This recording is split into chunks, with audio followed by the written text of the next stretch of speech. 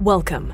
You're listening to the Malcontent News Russia-Ukraine War podcast, the show that cuts through the fog of war and updates you about the ongoing conflict in Ukraine. With your host, Linnea Hubbard. Don't forget to like, comment, and subscribe on Apple Podcasts, Spotify, and Google Podcasts. I'm Linnea Hubbard, and today is Thursday, September 15th, 2022. It's been 3,121 days since Russia occupied Crimea on February 27th, 2014, and 204 days since the large-scale invasion of Ukraine began. Today's podcast looks at what happened yesterday in the Russia-Ukraine war. The Malcontent News Russia-Ukraine War update is compiled by our team from around the world.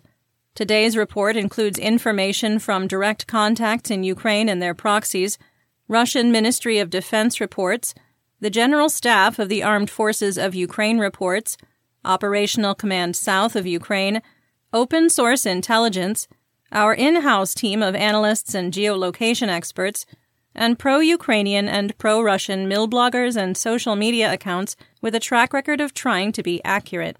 We have one mission: to report the truth, because the truth matters. The situation is so dynamic because of the counteroffensive in Kharkiv, Izium, and Kherson. Our report will likely be out of date within the hour. But at some point, we have to hit publish. So let's start with our assessment of the current status of the war. First, Russia's stature on the world stage is increasingly damaged due to its inability to honor Article 4 of the CSTO agreement with Armenia and China, pledging to protect the sovereignty of Kazakhstan. Second, the information vacuum from the Kremlin continues to paralyze military leaders within Ukraine, with rumors of imminent Ukrainian offensives rampant. Third, Russia's attempt to disrupt the Ukrainian counteroffensive by destroying a dam on the Inulets River has likely failed. The dam received moderate damage, and quick action from Ukrainian engineers mitigated the potential crisis. Fourth, we maintain the continued Russian offensive on Bakhmut-Soledar is pointless and will not provide a tactical or strategic victory. Further, Ukraine appears to be actively targeting the supply lines and command and control bases behind Russian lines in the Svitlodarsk area. Fifth, we assess that Ukraine's decision to stop their advance at the Oskil River was prudent, despite Russian troops reoccupying abandoned positions in eastern Luhansk and on the Russian frontier.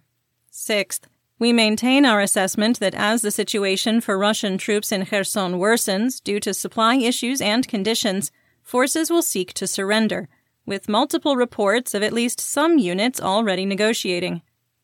Seventh, we maintain our assessment that the Russian military in Ukraine is combat destroyed, and the Russian military has no meaningful way to respond to the ongoing collapse with their available resources. Eighth, there is now a small but noteworthy risk that as the, quote, special military operation fails, the Putin regime will be at risk of political upheaval that could result in government changes. And finally, regrettably, our assessment that war crimes would be discovered in Izium was correct. We maintain what has been discovered up to this point is only the tip of the iceberg. Let's get some regional updates, starting with the Kherson counteroffensive and Mykolaiv. Ukraine's leaders continue to maintain tight operational security and provide limited information about the ongoing counteroffensive in Kherson. There were no further reports or discussions about units surrendering in Kherson today. We will continue to monitor the situation. Ukrainian forces occupied Kiselivka, about 15 kilometers north of Kherson. An earlier report from Russian state media showed that troops from the Donetsk People's Republic, or DNR, had abandoned the M14 highway checkpoint. Blahodatne, which is south of Posad-Pokrovsk, is also under Ukrainian control. Operational Command South, or OCS, reported that Russian forces attempt to advance on Ivanivka through Arkhangelsk with an understrength company of light infantry supported by a single tank and 2 infantry fighting vehicles. The General Staff of the Armed Forces of Ukraine, or GSA-FU, reported that Arkhangelsk was shelled, likely before the ground attack. The advance was unsuccessful, but based on the intelligence, we adjusted the map and coded the town as contested. The town of Ivanivka was shelled after the failed advance. There are unconfirmed reports that Ukrainian forces were able to complete their push to Pruskinsk, severing the T-2207 highway, a vital ground line of communication, or GLOC, those are supply lines, to Russian positions between Davidi Brid and Velika Oleksandrivka. There was significant chatter in the Russian mill blogger community that Ukraine was setting conditions for a fresh advance due to, quote, improving weather. We continue to be amazed at how Russian Federation military doctrine doesn't understand the need for operational pauses, troop rotations, and shaping operations beyond firing artillery into an area until it is dust. The Ukrainian Air Force flew 13 missions, and ground forces completed 285 fire missions on Russian targets. OCS claims a Russian Su-24 was shot down, but did not provide any evidence to support the claim.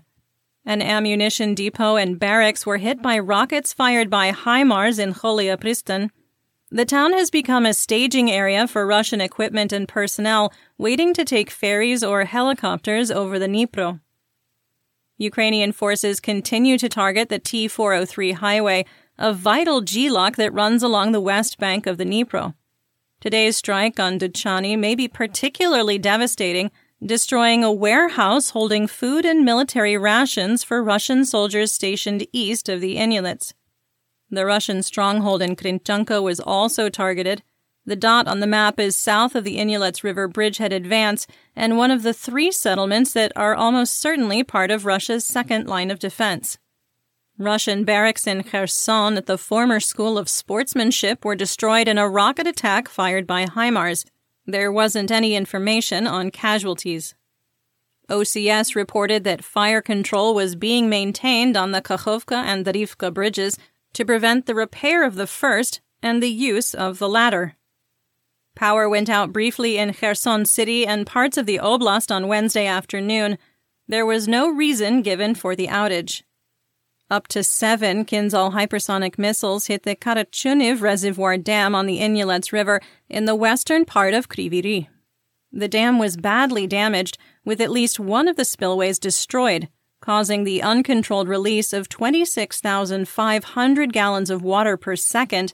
That's enough to fill 2 Olympic-sized swimming pools every minute. The river rose 2 meters above its average level immediately downstream and will have to travel approximately 112 kilometers before the crest reaches Arkhangelsk.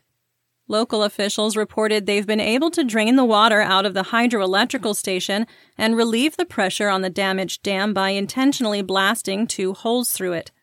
The intentional damage was done to redirect the water flow to a low area and increase the reservoir capacity. The impact on the battlefield is unknown, but for now, Ukrainian military leaders don't appear to be making adjustments. It's important to note that water does not care about Ukrainian pontoon bridges in northern Kherson or Russian bridges further south. Disruption of GLOCs for both belligerents will be measured in hours or days, though, not weeks, and will come at different times as the water flows to the Dnipro. The city of Mykolaiv was hit by S-300 anti-aircraft missiles used for ground attack. There wasn't information on damage or casualties at the time of recording. Russian missiles also hit Chornomorka and Ochakiv on the Black Sea coast. There wasn't information available about Chornomorka, but the missiles in Ochakiv landed in unpopulated coastal areas. Our assessment for the Kherson counteroffensive and Mykolaiv is unchanged from September 11th. You'll find it in the first 7 minutes of Sunday's episode. Let's move on to Dnipropetrovsk and northern Zaporizhzhia. There was no change in the status of the Zaporizhzhia Nuclear Power Plant, or ZNPP. The Russian Ministry of Defense falsely accused Ukraine of shelling Enerhodar and the plant facility. On Tuesday, International Atomic Energy Agency, or IAEA, Director General Rafael Grossi reported that shelling of the plant and the immediate area had not occurred in days. The Russian state media claim that Ukraine made a third attempt to storm the ZNPP with troops on a barge, slowly crossing the Dnipro in broad daylight, was debunked. The, quote, barge shown in the video was a World War II bridge support built by Nazi Germany between 1943 and 1944. As one internet user put it, quote, Russian troops are begging for air support in Kherson, and Russian attack helicopters are firing on Nazi pillars in the middle of the Dnipro for a propaganda victory. End quote. Some assessment here. It is noteworthy that some Russian mill bloggers and social media influencers immediately condemned the Russia Today report as a fake, even before geolocation was completed proving it. The Kremlin is struggling to maintain the everything is going to plan narrative in this special military operation. At the time of recording, there were reports of explosions in Nikopol and Marhanets, but we don't have additional details. In Kryvyi Rih, water levels were falling in the Inyuletsky and Centralnomysky districts due to the Russian dam attack.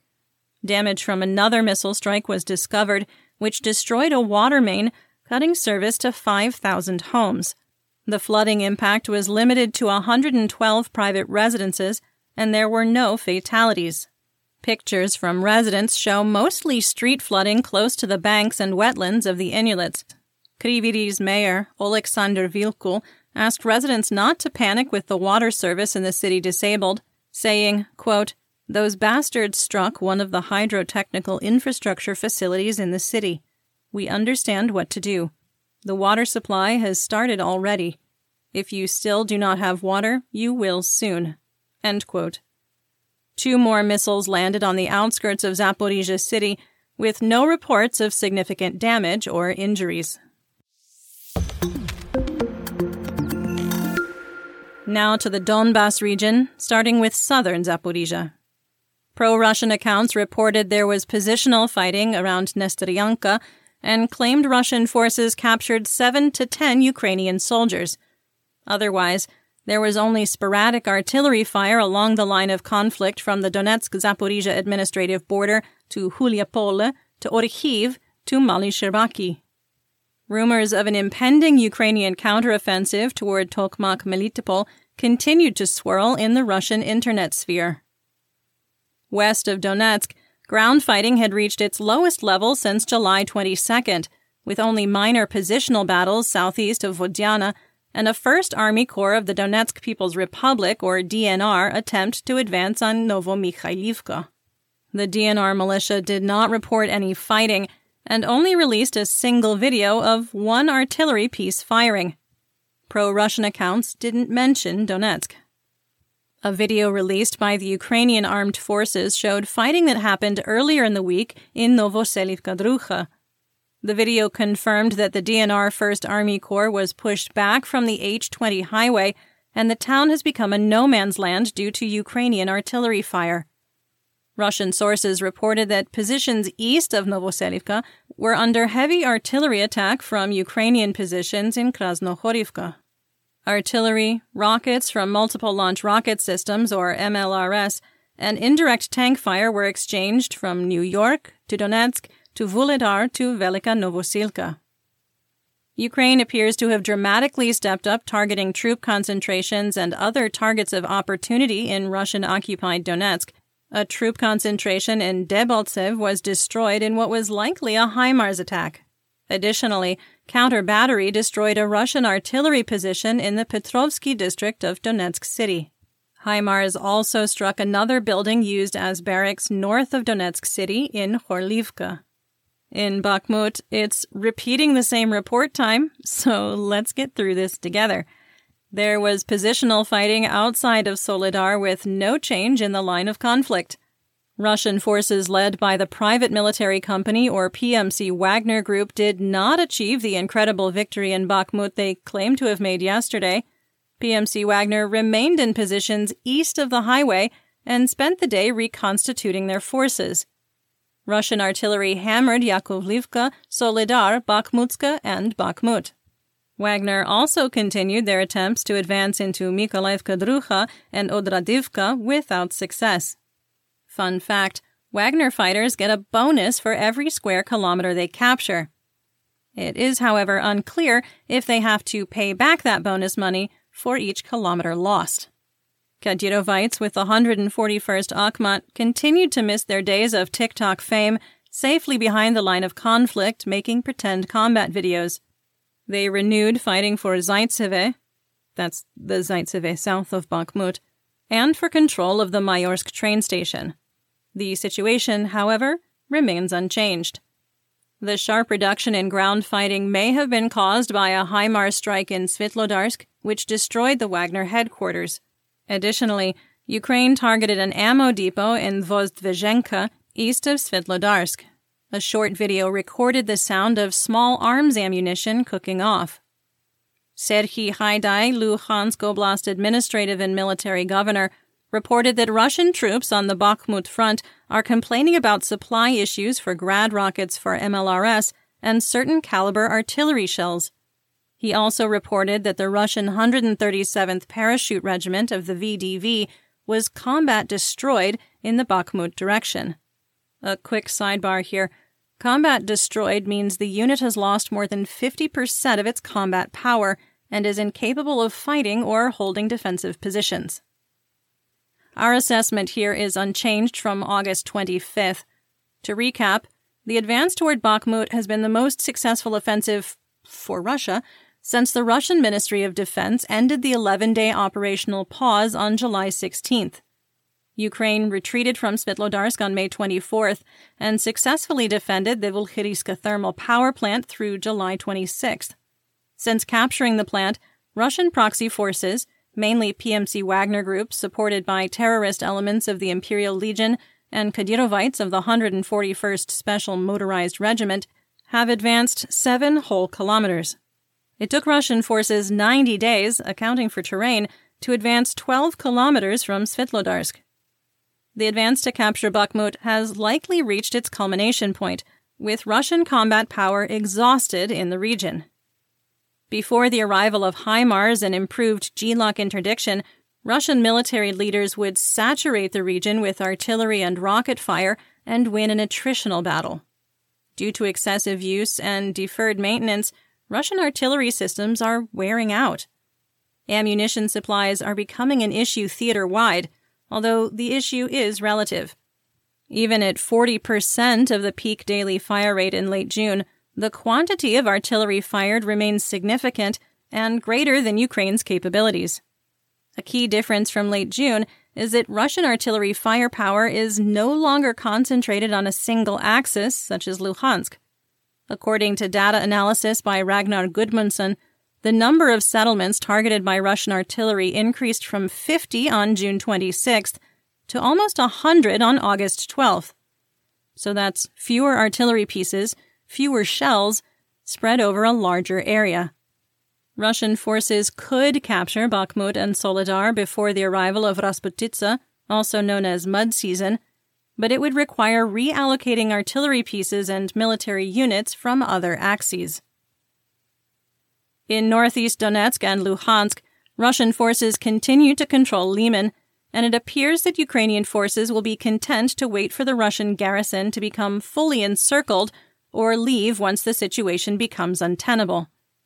War Gonzo has not issued any update, and it's unclear if their team is still in the city. We simply don't know if there is any fighting within Liman or the forested areas around it. Russian artillery positions in Yatskivka, which were supporting Liman's defense, came under Ukrainian counter-battery fire and were destroyed. Fighting continued for control of Spirna along the T-1302 highway. The Russian Air Force bombed Ukrainian positions in the already bomb-blasted village with a landscape that resembles 1916 France. A video was released showing the remains of a Russian platoon that had surrendered in the Luhansk area. We could not geolocate the video, and the unit didn't have the insignia of the 141st Akhmat, so we do not believe that these were the Russian forces allegedly surrounded in Spirna. Governor Haidai reported that Bilohorivka in Luhansk was under the complete control of the Ukrainian armed forces.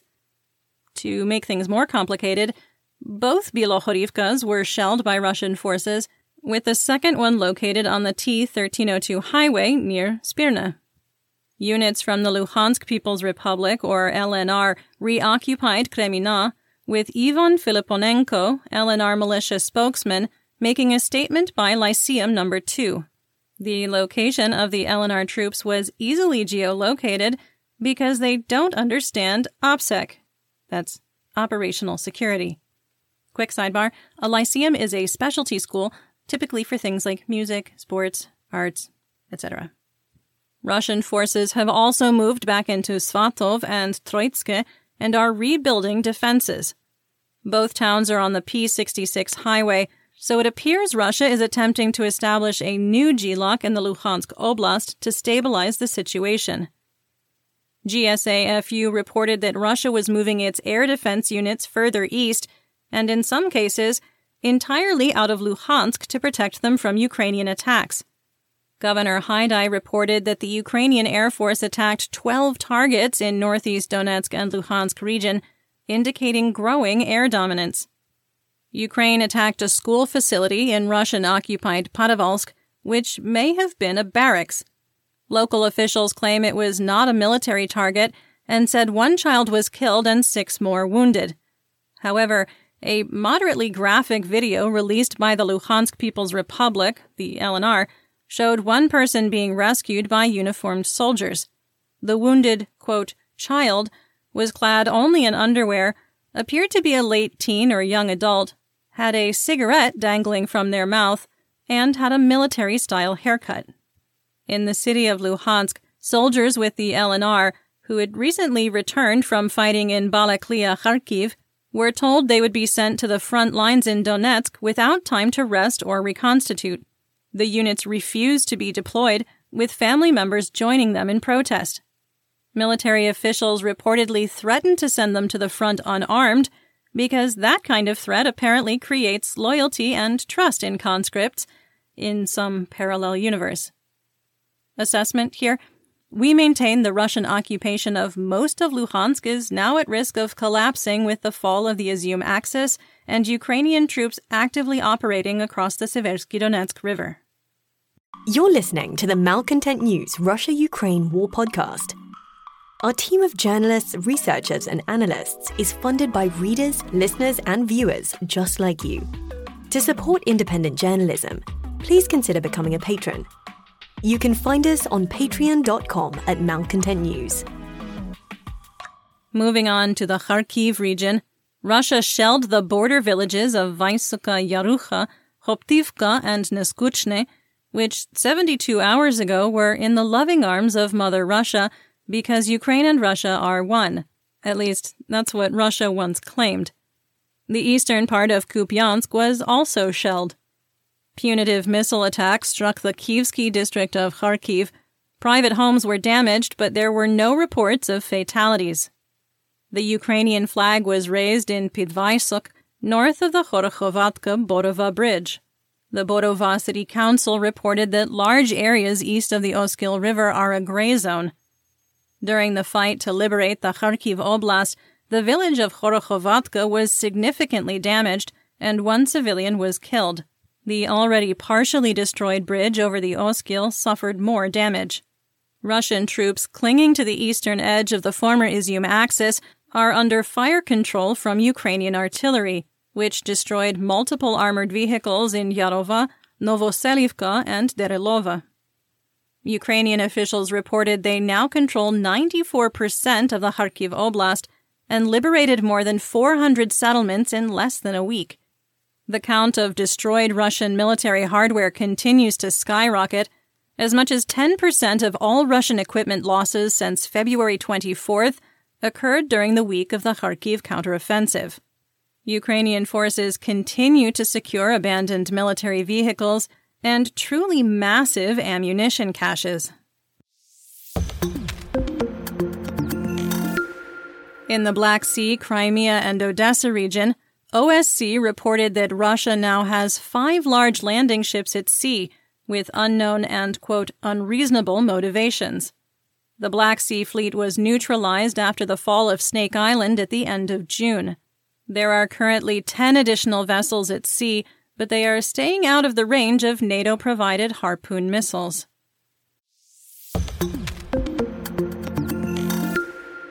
Let's talk about developments theater-wide and outside Ukraine. In the Stavropol territory of Russia, a Kinzhal hypersonic missile crashed in an open field. The Russian missile can travel above Mach 5 and was likely fired toward Ukraine. The reason for the failure is unknown, but there was a partial detonation after first responders arrived, injuring 6 firefighters. The situation in Armenia continues to degrade. Azerbaijan forces continued to advance while Armenians stormed the parliament building in protest. The Russian Federation denied Armenia's Article 4 request under the CSTO Pact. Article 4 is similar to NATO's Article 5, loosely defined as an attack on one is an attack on all. The Kremlin would only commit to sending military observers. There was an unconfirmed report that members of the Russian 102nd, stationed as peacekeepers, came under fire and had to withdraw from one of their bases. A 4.5-minute video emerged of oligarch and close Putin ally Yevgeny Prigozhin, head of PMC Wagner, recruiting Russian prison convicts to fight in Ukraine. He explained they would only take people who were 22 to 50 and that they were committing to a fight to the death. The reports that the Russian Ministry of Defense was gutting the ranks of their strategic missile forces were accurate. A group of prisoners of war was among 32, quote, volunteers of the 42nd Rocket Division of the Russian Strategic Rocket Forces in Nizhny Tagil. They were stationed on the front lines in Sulkhivka and abandoned during the retreat. They claim some locals took pity on them, let them stay for the night, and convinced them to surrender in Izium. A video showed a column of Chechen fighters staged in an unknown location in eastern Ukraine. It is likely an older vehicle as Russia is moving away from the Z invasion marking. A military convoy isn't unusual in a war zone. A military convoy of fresh troops being moved in consumer pickup trucks, SUVs, and technicals from the second largest military on the planet, however, is. Germany has donated 4 more Gepard anti-aircraft systems, reportedly instrumental in the Kharkiv counteroffensive. The retired Gepard uses autocannons with a range of up to 6 kilometers, but were specifically designed to shoot down low-flying aircraft attempting to evade manpads and radar. There are reports that Germany is rethinking the Gepard retirement after observing modern Russian aviation tactics and the battlefield success against Generation 4 and 4.5 fighter aircraft. After returning from the edge of the war zone in Izium, President Zelensky was in a minor car accident in Kyiv. Zelensky was uninjured, and there is no indication or evidence at this time that the incident was more than an accident.